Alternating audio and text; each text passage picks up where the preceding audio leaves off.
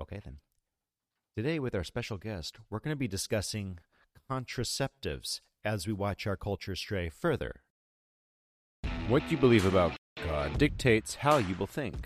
Our philosophies dictate how our culture behaves. Politics is simply the enforcement of cultural norms. The truth claims about God, philosophy, culture, and policies will affect what we value. When these things are in alignment, revival is possible. Well, hello there, and welcome to Further Every Day, the podcast where we explore current events through the Christian lens. However, today, once again, we are joined by a audience favorite, Dr. Flower. How are you this morning? Doing well.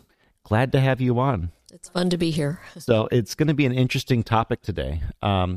But going around the room, I just want to introduce everyone, and then let's get into the nitty-gritty. We have a full studio this morning. In the chair of theology, we have Miss Nikki this morning. How are you?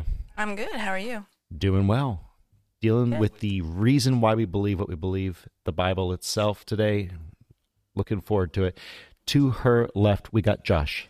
Hello, good morning. And I want to redeem myself real quick. Good morning, Dr. Flower. If you noticed, I didn't put an S on the end of that. Excellent. There's only one, but there needs to be more. There you go. There's only one Dr. Flower, but if we could clone her, well, that would be some other ethical issues. But maybe we'll talk about that in a different podcast. Moving over to his left, we have Melissa. How are you? Doing great. How are you guys? Doing well. Glad to have you on. In the chair of culture, Josh in the chair of philosophy. And then, of course, we got Dr. Flower sitting here in our guest chair. And glad to have you there. And to her left, we've got Mr. Steve. How are you, sir? Hey, man, I'm doing good. Doing fantastic today, John Arthur. Glad to have you in the chair of politics. I think his gate is up there, Miss Producer. You might want to reduce the threshold. Thank you so much. And then, of course, yours truly sitting in the chair of economics, as often is the case. Let's get into it. I want to get Dr. Flower's take, though, first. For people like me of the male persuasion and a lot of others, sometimes contraception can kind of be a bit of a gray box or a black box. You don't necessarily understand everything there is to understand here, but what are some of the different types of contraceptives? Mechanically, what do they do? What happens when someone goes on, quote unquote, the pill versus a physical implant? Dr. Flower. Okay, so I've got to do about a 3-hour talk in 5 minutes. Okay. So just to sum up, there's natural contraception, which is when the woman detects when she's ovulating, and that's done with temperature and also cervical mucus. So the family or the husband and wife would plan not to have intercourse about 7 days around that time, so that because sperm lives 7 days. So that would be natural contraception, very quickly summarized. Barrier contraception, there's a number of those. One the male is responsible for, and that's the condom. The others are the other one that's fairly popular, or used to be anyway, is a diaphragm, which the woman has to put a spermicide in the diaphragm and insert it in the vagina. So the children should not be listening to this lecture. Anyway, quick disclaimer. So those are the two most common types of barrier contraception. Hormonal contraception gets into a whole line of different things because it includes oral contraceptives as well as implants, as well as IUDs. So in all three of those can contain mostly a progesterone that is designed to prevent ovulation. The birth control pill has an estrogen type of chemical and a progesterone type of chemical, and that's supposed to, ideally, is designed to prevent ovulation. The truth is that it doesn't always do that. So you can't. So that's one of the reasons that women get pregnant on the birth control pill. The birth control pill has to be taken every day, and so And then they've been designed for a long time. It was just 21 days, and then you'd stop for 7 and then start again at 21. And that was really hard for people to remember. So they started adding like a sugar pill or an iron pill for those 7 days to be off the hormones and then start again, so that the woman would have a period every cycle. There's another one that you take for 3 months, just straight, and have no menses, and then have a menses. So it's fairly safe physiologically. If a woman has a menses every 3 months, that's still safe medically. The problem with the birth control pill, that if somebody would actually read the package insert, the doctors usually don't say anything to the woman about the fact that it can increase the risk of breast cancer. And so in someone who, especially that has a family history of breast cancer, they probably shouldn't take hormonal contraceptives, especially the birth control pill. The other problem that's worse with the birth control pill, although some of the oral birth control pills are just progesterone, if you just have the progesterone component, you're not as at much risk for blood clots. But with both, it's even higher. Women who smoke, because they already have a higher risk of blood clots, at a higher risk if they use a contraception, a hormonal contraceptive. The implants that are put, the most common one is, I think it may be the only one that's available right now, is Norplant, and that's put into the skin under the arm. So it's a medical procedure and then it lasts for 3 years and then has to be removed. And then if someone wants it again, it has to be redone. And then there are IUDs. That's an intrauterine device, is what IUD stands for.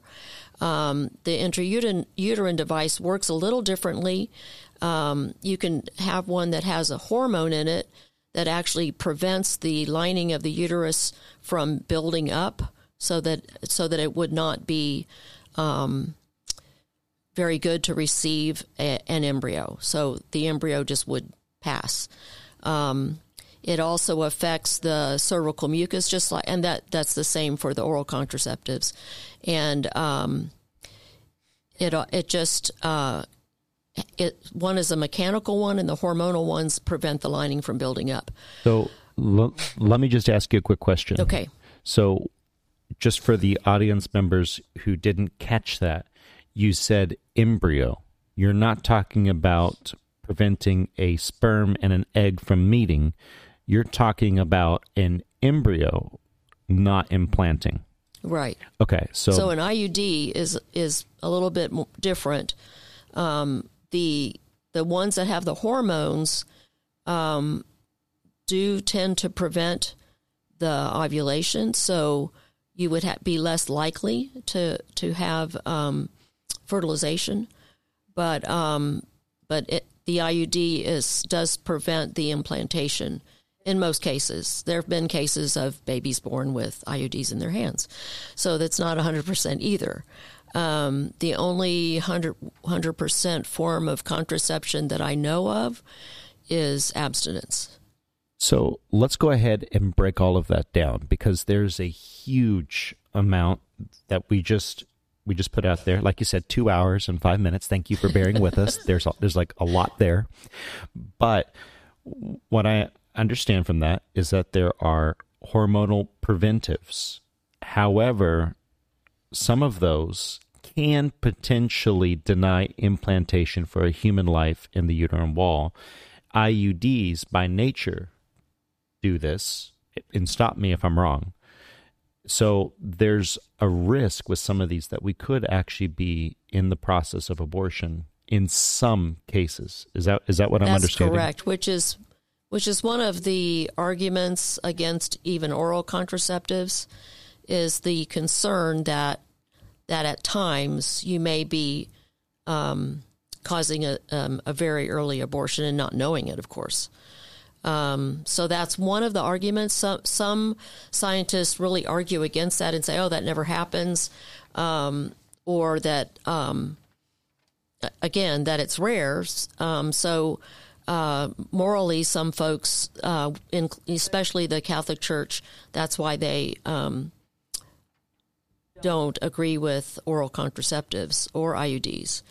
A couple of other problems is that the oral contraceptives do make the cervix more prone to infection, so there's increased risk for gonorrhea and chlamydia on the birth control pill, which a lot of people, and so that we haven't even gotten into that because none of these, except for condoms and possibly a little bit the diaphragms, do anything to prevent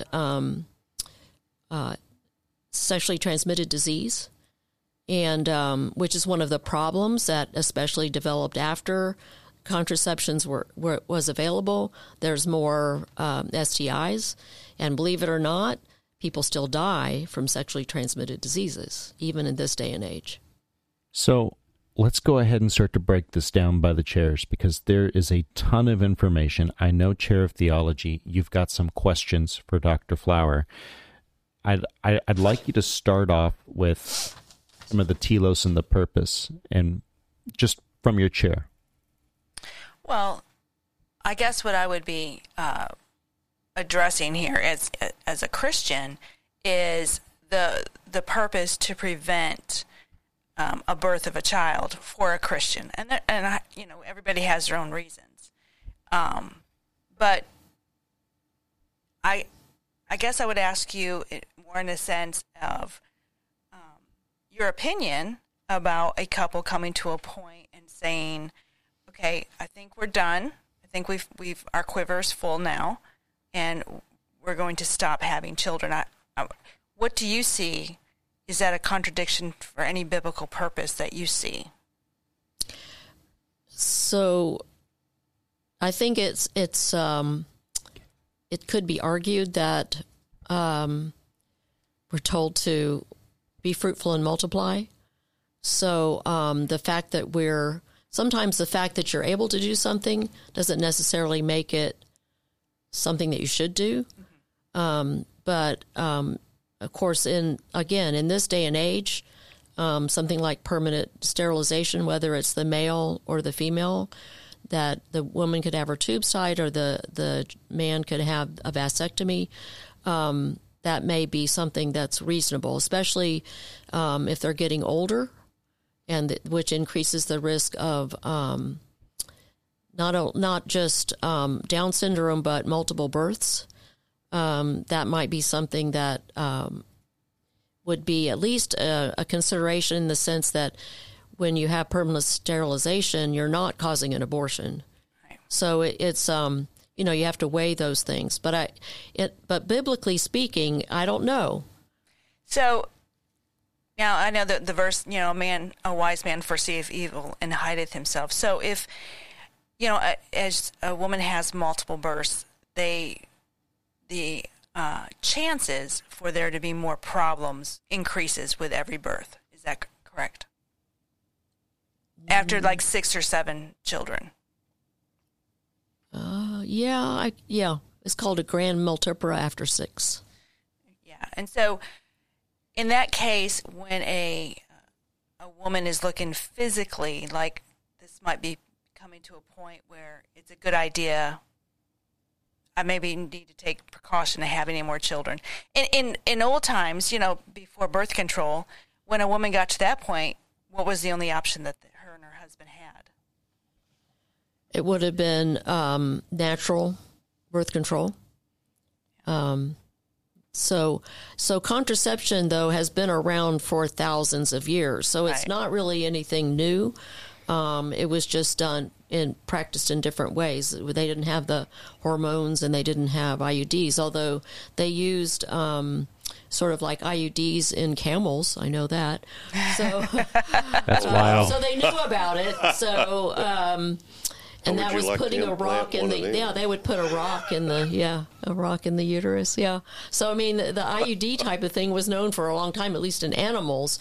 I don't know if they ever tried it in humans, but so birth control pill has been the birth control itself has been around for a long time. So it's not really anything new. Permanent birth control is relatively new. Right. So I guess I know it's a very controversial subject within the religious community. And I'm not sure, I'm not sure there's a very clear directive biblically for everybody to go to the same path. Mm-hmm. So I just want to add in something on that chair. What chances or percentage, you've already said we don't know, but is there any estimate or ballpark on how many, where does the probability go up that if you're on the hormonal or the IUD, that you are actually committing an abortive procedure on a somewhat regular basis? What are the chances of that? 1%, 2%?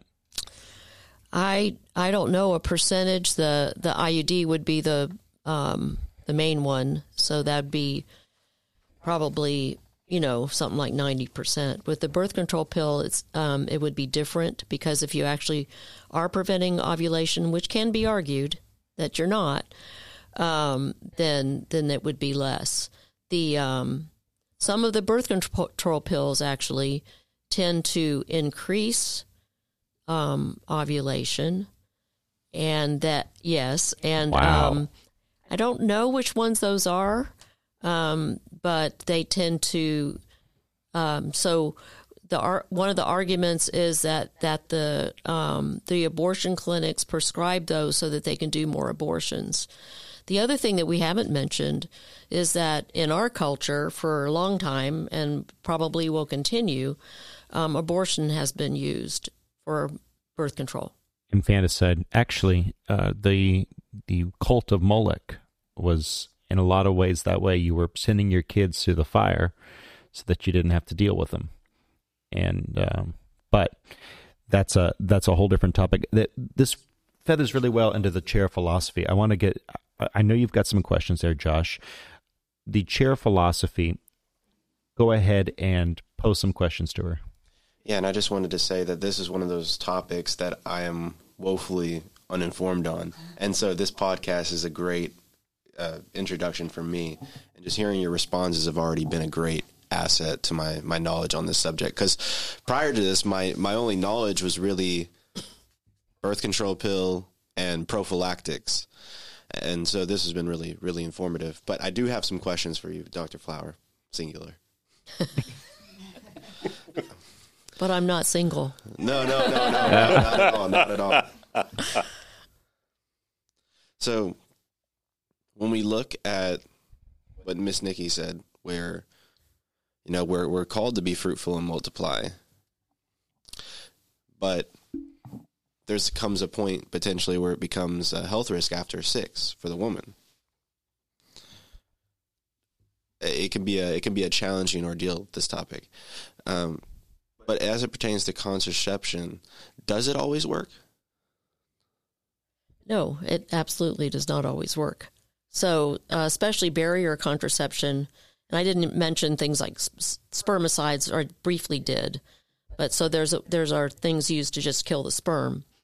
But anyway, that's the deal, is that it has a failure rate. They all do, and hence abortion came into being used for birth control. The other one is the morning after pill, which is just very, very high birth control pills, actually. And what they do is prevent implantation. So, but there's an argument there when you look at so think about this. When the chances of the sperm and egg meeting and then becoming a human being are something like 1, and being born, all that healthy, is like 1 in 20 billion. So if you think about it like that, and you understand that the chances of a full-term pregnancy are that slim, then that puts it so much in the realm of God's hands, whether or not somebody is born. Think about examples in the Bible. I think it was Hagar, that it was either Hagar or Tamar. I can't remember which one. That her husband died, and then then the son, the brother was supposed. Who was it?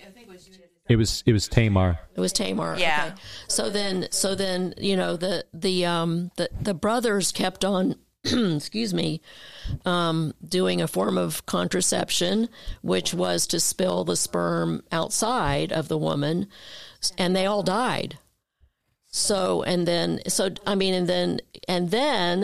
we managed to have her father-in-law, impregnates her, and that she's in the line of Christ.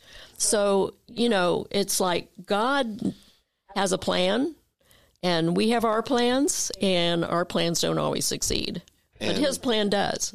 And you're so on the money. By the way, passage that she's referencing, Genesis 38. If you wanna go there, I didn't even think about that. You're so right there. That is a great passage, and I think what you just answered there on the back end was going to be my next question. It was, what is the purpose of procreation? And when you were talking about the legacy that you leave, that's something that they don't tell you when you take the contraception. That's something that they won't tell you when you get that abortive procedure, is the fact that not only do you have this beautiful gift of this child, but you also are going to be leaving a legacy through this child. And it's a lot of responsibility, but it's worth it. And I think the Lord tells us it's worth it. And so that was awesome. I didn't even think about that. Genesis, that's a great. That's awesome. So, Can I interject real quick here? Go ahead. Just to build on what he was saying, is in Genesis where it talked about raising up seed for your brother, and they didn't want to do that. But I think there's the question of why you don't want to have children. I mean, is it I don't want any children, or I don't want any more children? And I think that's a really, I think it's controversial, number one. But I think it's important. An important question is, we're done having children, or I want to break between this child and that child, or I just never want any kids. So, there's a lot going on here, and a lot of things you can't address in 1 hour. True. It was, I think one of the things we talked about last time with abortion was the economics related to it. I remember that, and so that might be one of the things that scares people a lot, is like, if I have this many children, it's going to be really economically a burden. But then, like I said, go listen to the last podcast. Dr. Flower, I think, answers that question very well. And we'll definitely hit on that today, because there's a tail end issue with that people don't realize. But do you have any other questions, Chair of Philosophy, or should I shift to the Chair of Culture? I say let's shift to the Chair of Culture. Let's go to the Chair of Culture. I'll be real. I think Dr. Flower answered that question beautifully. I think she did. So, Chair of Culture, Melissa, I know you've got questions. Yes. So what happens to the culture when people are free from the product of procreation with children via contraception?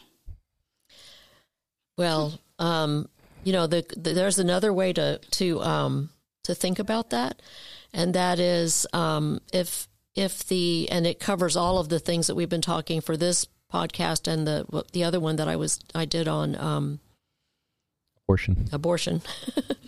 It's early in the morning. Yeah. And that is, if everyone practiced I'm just going to say the sexual morality of Jesus Christ, what would the world look like? Not just what he practiced himself, but also what he preached. So, of course, he practiced abstinence and did not get married, because that would have raised a lot of other theological questions if he had done that. But then he also preached about being married to one wife, right, and to not have sexual intercourse before marriage. So think about that. I'm just trying to get around to answer. It's hard. This is a hard question to answer, but it's just that we would have no fatherlessness, right? technically. Amen. I mean, there wouldn't be the question of a single mom raising a child, except if something had happened to her husband. So that would be a lot less. None of these the abortion probably wouldn't be an issue. It could have been, but generally not. So there's just a whole lot of issues, and then the men and women that would theoretically be raised in a family, would leave a better legacy than raised without an intact family. So our culture has changed our thinking and our ability to raise children and about children, whereas in some cases children are just worshipped in a sense. Someone has a child and they give them everything. But then sometimes they say, well, I don't want to have any more because I've given everything I have to this one. And then on the other hand, they're an inconvenience. So it's a very, it's really hard to put your finger on what the answer to that is, because it's a very broad question in a sense. So I've got one thing to jump in, if I may, on the chair culture, because you had back in the 1920s and 30s, all the way up until we started to see more contraception, 40s, etc., we saw a lot of, and again, I don't have the stat in front of me, but you saw a lot of 8-month babies. Before contraception was widely available, you saw a lot of babies that showed up 8 months into the marriage. Oh. We called these shotgun weddings, because if you do the crime, you have to do the time. And so I just want to push this back over to you ladies to discuss in just a moment. But you look at that culture where at least where there was sin, there was a chance for a whole family unit. Now you have, and by the way, on the cultural note, just the hilarious stuff I've seen about women writing up contracts about the man supporting the child and doing whatever if they have sex and they somehow are not able to abort the child. We have a contract for that, ladies. It's called marriage. It's called marriage. That's been invented, but there's a lot of people on the left who are starting to say, "Oh, if I can't prevent a pregnancy, this guy has to be responsible." I'm going to shove that back over to y'all. What are y'all's thoughts on that? Because again, y'all are both of the fairer sex. What should men be doing in the culture as far as taking responsibility? What have we seen a lack of since contraception? The lack of commitment. So a guy can have sex whenever he wants, theoretically, and the way our culture is dealing with that right now is the woman has to really fight to get the father of the child to be responsible for that child, whereas that's not a big issue when they're married. The other cool thing, though, I don't know how many y'all probably know couples where the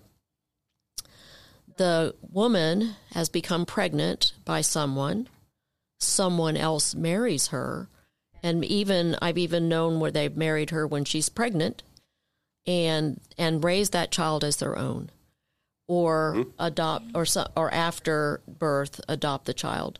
So we've got kind of a dual thing happening in our culture. It's more common, though, for the male to just not be responsible.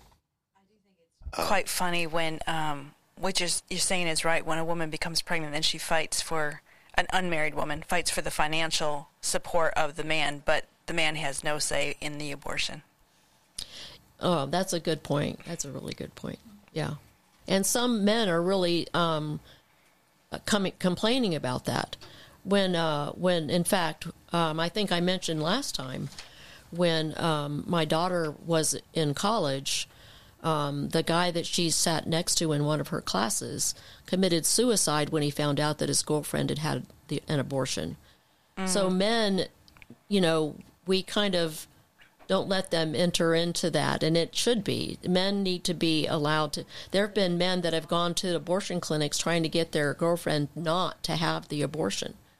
So this notion, my body, my choice, is not. It's not only the woman involved in this, in becoming pregnant. She can't do it by herself. That's right. That's right. So kind of on that lines of my body, my choice. So does my body, my choice also apply to contraceptive where, as a woman, I might want to take it, but a guy that I'm, potentially could be marrying, he could say, no, you're off of it.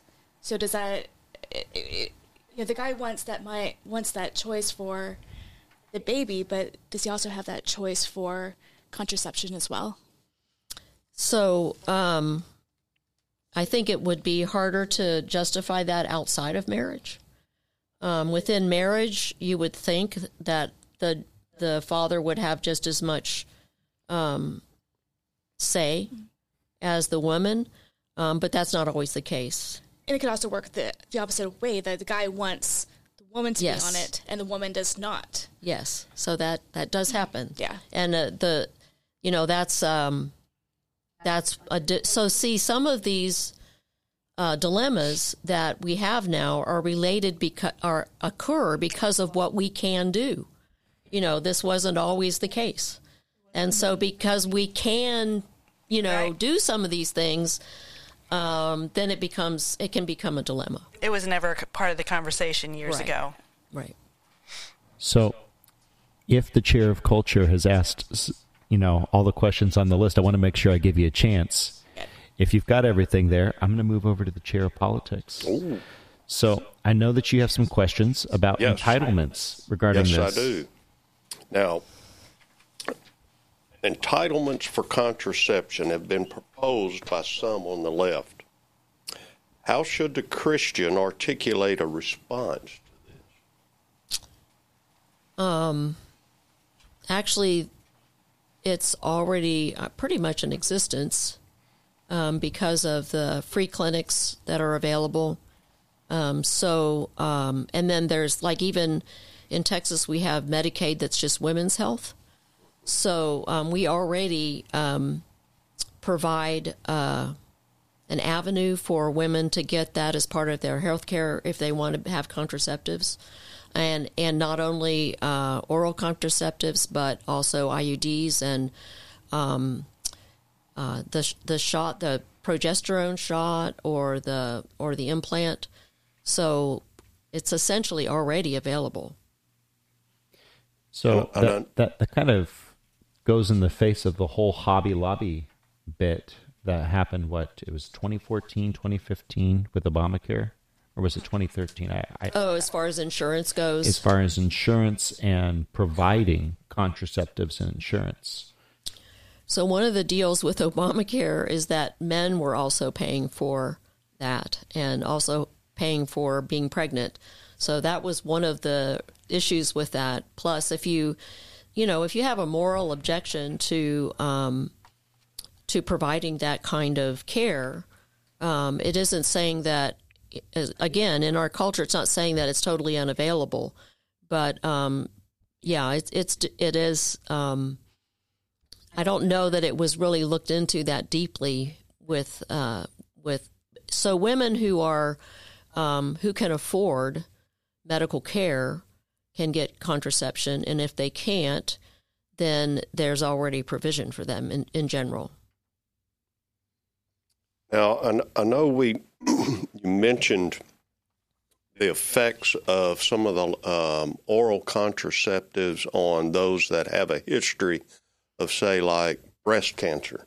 Right. But let's say women who don't necessarily have that kind of history or may have histories of other things, what are the kinds of long-term effects, like women who might start, younger, say like when they're teens and go on into their 30s taking oral contraceptives, like maybe 20 years or so, and they're taking these? So some of the concern would be some of them then discover that they can't become pregnant. So there is a concern of decreased fertility when you use contraception, hormonal contraception for a long time. And there can be complications for even an IUD. With an IUD, you have a little bit increased risk of sexually transmitted disease, which again, if you're on oral contraceptives, you're not being protected from that. So many of the STIs affect fertility, can cause damage to the womb and mostly to the tubes, so that they're blocked, and then the woman cannot become pregnant. So someone who's on like oral contraceptives for a long time could actually be decreasing their fertility, among other things. So let's say informed consent, is it really being obtained by all who use it? So not really. So it's just, that's usually just basically seen as as either a medical procedure for an insertion of an IUD or prescribing a medication. So it's just all of the side effects of these things are not usually talked about. So I can tell you what I did in my private practice.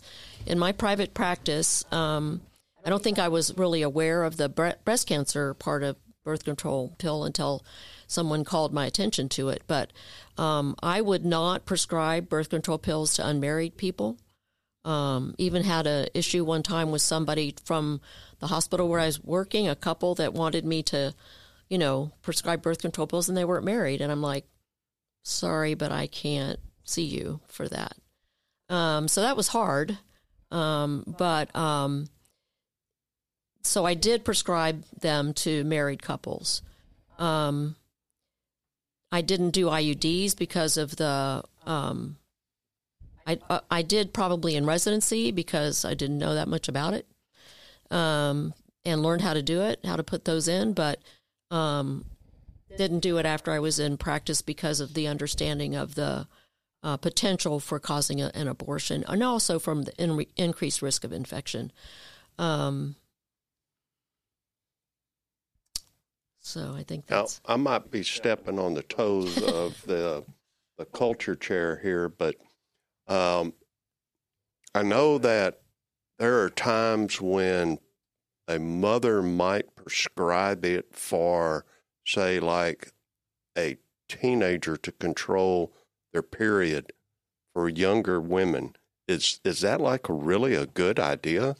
So actually, I will do that if there's not another way to deal with it, but usually only temporarily, not as a continuous thing. So for a few months, the exposure to the hormones is certainly not as bad, or not as doesn't cause as many complications if you're just doing it for a short period of time. Mm-hmm. I had mothers coming in wanting me to prescribe the birth control pill for their daughters to keep them from getting pregnant. And I would go in and talk to the daughter, and the daughter's like, I don't even have a boyfriend. So, yeah. So I would talk to the mom about how she's saying to her daughter, I don't trust you. So I can see why I can see the dilemma there. But again, because of the risks, and because of that notion of saying that you don't trust the daughter, I think that interferes in the relationship rather than helping it. So, so I think that, the thing that might come out of this, in some states at least, with the reversal of Roe versus Wade, is that, we may see more use of contraceptives. We may see more abstinence. We're definitely seeing more vasectomies, which scares me because of the STIs, and even the medical societies are not convinced that people can abstain from sex before marriage. It just is sickening. But I see patients that have not had sex. Absolutely. I see both. So it still happens. Well, 28-year-old happens. virgin speaking here, and hey, I'm not afraid to say that. It's okay. It's okay to be a 28-year-old virgin, waiting for the right person. It is possible. Is it easy, quote unquote? I don't know. As long as you're not going to those parties, doing those things, it seems like it's easier than it could have been, right? So you have to sort of decide who you're affiliating with, but more importantly, you've got to keep your eye on what is that for, right? And that goes to the chair of philosophy. Is people need to understand that procreation does two things. It bonds you, right, to the other person. There's a hormonal chemical release, and you're permanently attached to that person. And people who are living in hookup culture, you have 10, 100, however many permanent chemical bonds in your brain. Wouldn't it be nice to just have one or two or not 20? Wouldn't it be nice to limit that down a little bit? Just a thought for you to consider.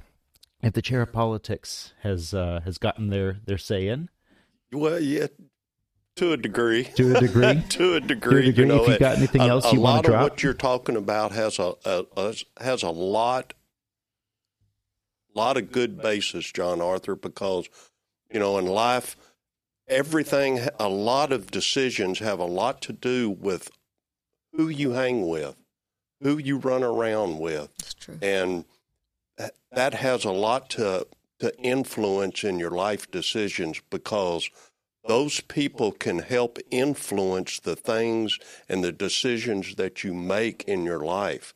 Because, man, people that are making bad decisions can influence you in making bad decisions, and those that make good decisions in their lives can help you make good decisions in your life.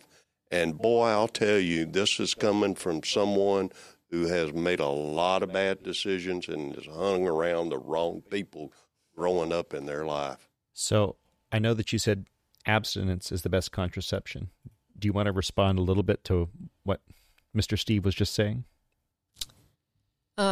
So, yeah, I was thinking about also in the context of being a Christian, though, that you're if you're going to church and you're reading the Bible and you're around people that are trying to honor God and that are trying to practice what Jesus practiced, not only are you going to be you're going to be more satisfied and happier. Now, that doesn't mean bad things aren't going to happen.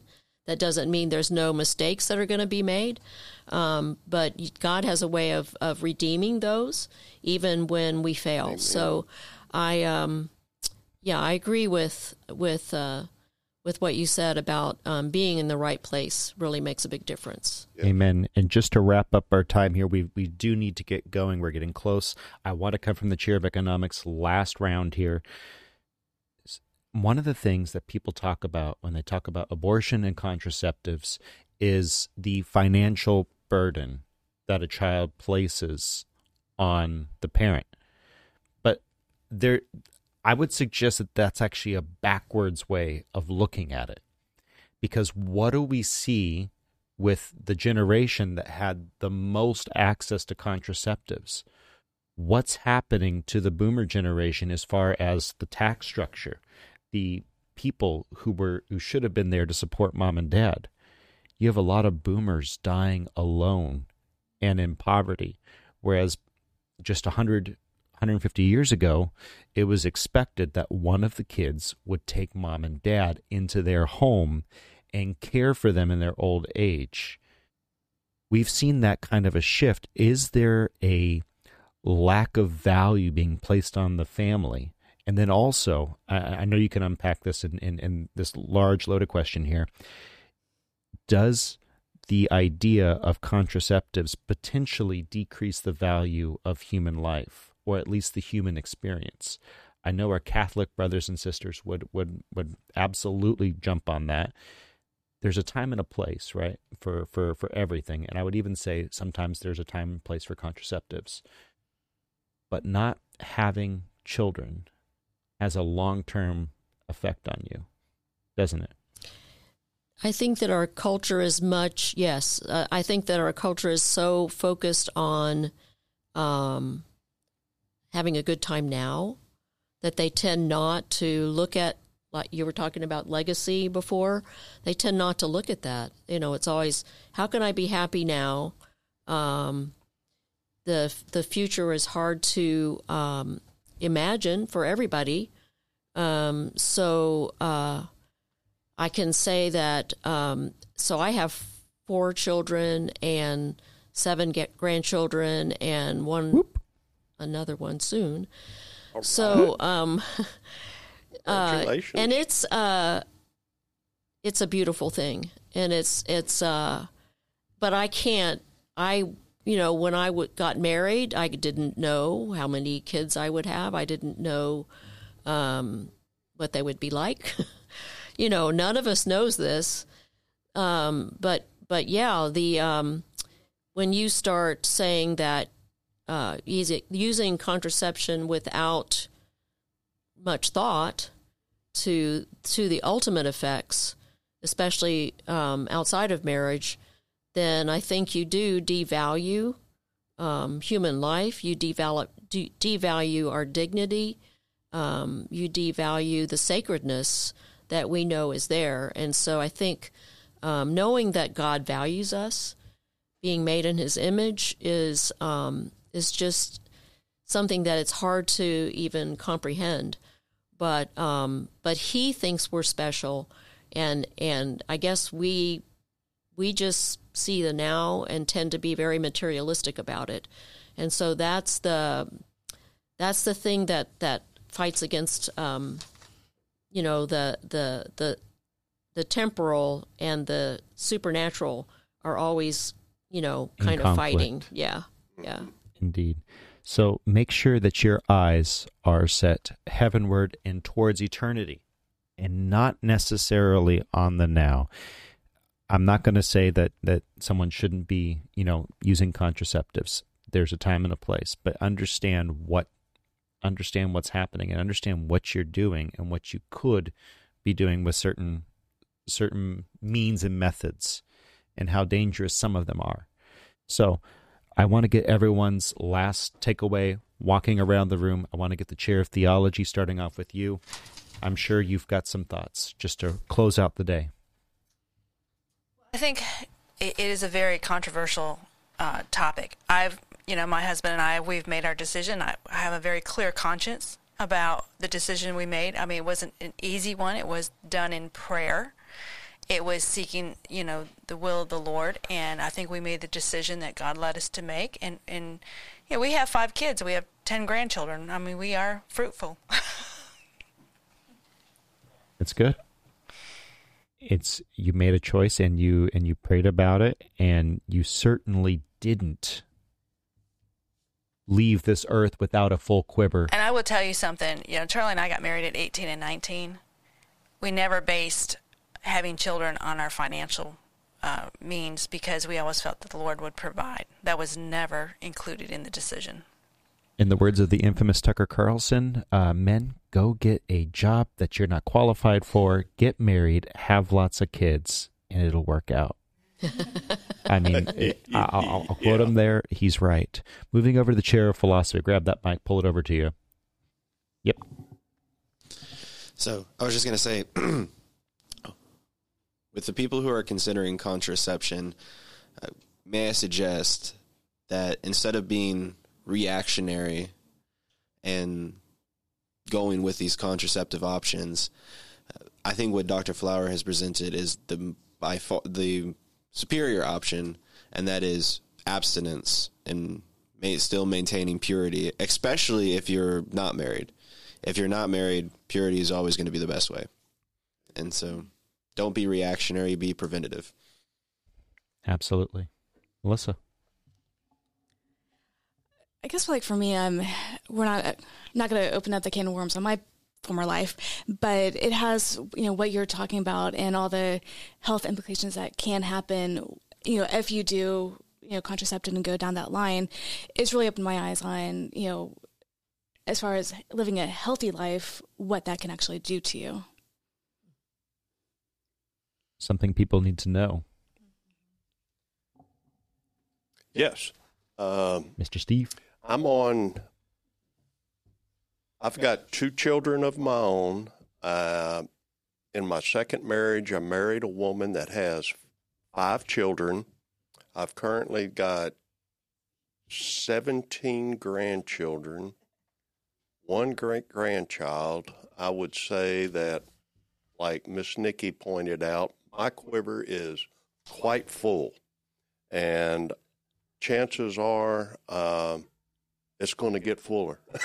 And It's a joyous thing. It's a wonderful thing. It is so That wonderful. is when you look at your family as your wealth, not your finances, it makes a whole difference in life. Man, I'll tell you, when the holidays are about, Christmas, it's absolutely wonderful. Having them all around, oh my gosh, it's a fine time. Everybody around enjoying and eating and Children are a joyous. joy. They're a Children blessing. are a joy. Yes. They're not an inconvenience. as long as you're loving them, and that includes And discipline. grandchildren are, Better yet. Have them first. But good disciplined children are a blessing. By the way, I know some of Dr. Flower's grandchildren. Actually, I've met, I think all of them. So up to date, subject to change. All of them joys. And I'm just going to say something. Don't make a mistake right now based on economics and end up old and alone and without a posterity to take care of you. That's not what kids are for, but I'm saying that is a blessing that kids give you. And Dr. Flower, I want to give you the final word of the day before we close out. What would you say to folks who are considering contraceptives in an unmarried situation and then also in a married? So the only contraceptive I would recommend if you're not married is abstinence. By the way, that is still what we're teaching in Texas schools. I was even on one of the curriculum committees. So a contraception in marriage is an individual choice that you're going to have to pray about and decide what the best thing is for you and your spouse. And that's how it should be, because that's how you make healthy decisions and ones that are God-honoring. And when we honor God with our decisions, then I believe He blesses us. Amen and amen. Thank you so much for being on the show again. We really appreciate it. It's Thank been you. lovely. Enjoyed it. With that said, if you enjoyed this podcast, like, comment, share, subscribe. We are still on the podcast. Those of you who are hopping over to YouTube, we are on YouTube. For those of you who are still listening to the audio only, we are branching out. Thank you so much for your listenership and your viewership. Make sure that if you didn't like this podcast, smash that dislike button twice. And go ahead and leave an angry comment. It does help with the algorithm. Love y'all so much. Thank you so much. Bye. See you guys. All right. Bye. All right. Bye. All right. Last thing. Going around the room. Your favorite thing about children. About half of us in here have had children, and the other half have not. Still, I spent a lot of time around kids. I think y'all have too. What is your favorite thing about having kids in the house? And then your least favorite. Well, that was always my dream was always to be a mother. So I've always loved being a mother and taking care of my children. It was very fulfilling. That's what people don't understand. There's an internal fulfilling thing that God gives you. I think my favorite thing about children is just their learnability. There's something special about pouring into a child. I guess I don't have a kid, but helping with the preschool at the church, whenever they get to know you and they look at you with those eyes like, pick me up, love me, just have that look of, just, I don't know, it's hard to explain the look that they give you. It's an image of how Christ looks at us, how God looks at us. But then on the flip side, when they're crying and screaming their heads off, that's a totally other story. Yep. So the least fun is probably the fighting among themselves. And the most fun is just their laughter and their trust of mom or grandmom. Just the innocence that they're sharing and that innocent love that they give. I would guess one of the least favorite things was, like Dr. Flower said, was the arguing and the fighting when we would have all 7 of them together. Oh, my goodness. And one thing I would add on the least favorite thing was when the girls got to be teenagers and started to date. Oh, my gosh, that was such a scary thing. And my favorite thing was when they got older and they got to a point to where they were all like eating like animals. I love to cook, okay? And I would cook so much food. It didn't matter how much I cooked. They ate it all, man. There would never be any around for me and my wife to eat. It was like she'd go, I thought you cooked extra. I did. I cooked extra, but it's like eat it all. They all gone, man. That's some good stuff. My favorite part is spending one-on-one time and teaching and watching them learn. Kind of what Josh was alluding to. I love working with kids, and I love watching them discover and learn. It's such a cool event. My least favorite moment of having kids in the house is the silence. And for those of you who have kids, you know what I mean. It's loud, and then all of a sudden, it's silent. And you go, what just broke? So, what are they doing now? Or who's hurt? What are they doing now? What's going on? With that said, tell us in the comment section down below, if you're still here, what is your favorite part of having kids in the house and your least favorite part? We love you all so much. Thank you. Have a wonderful day. Bye. Bye.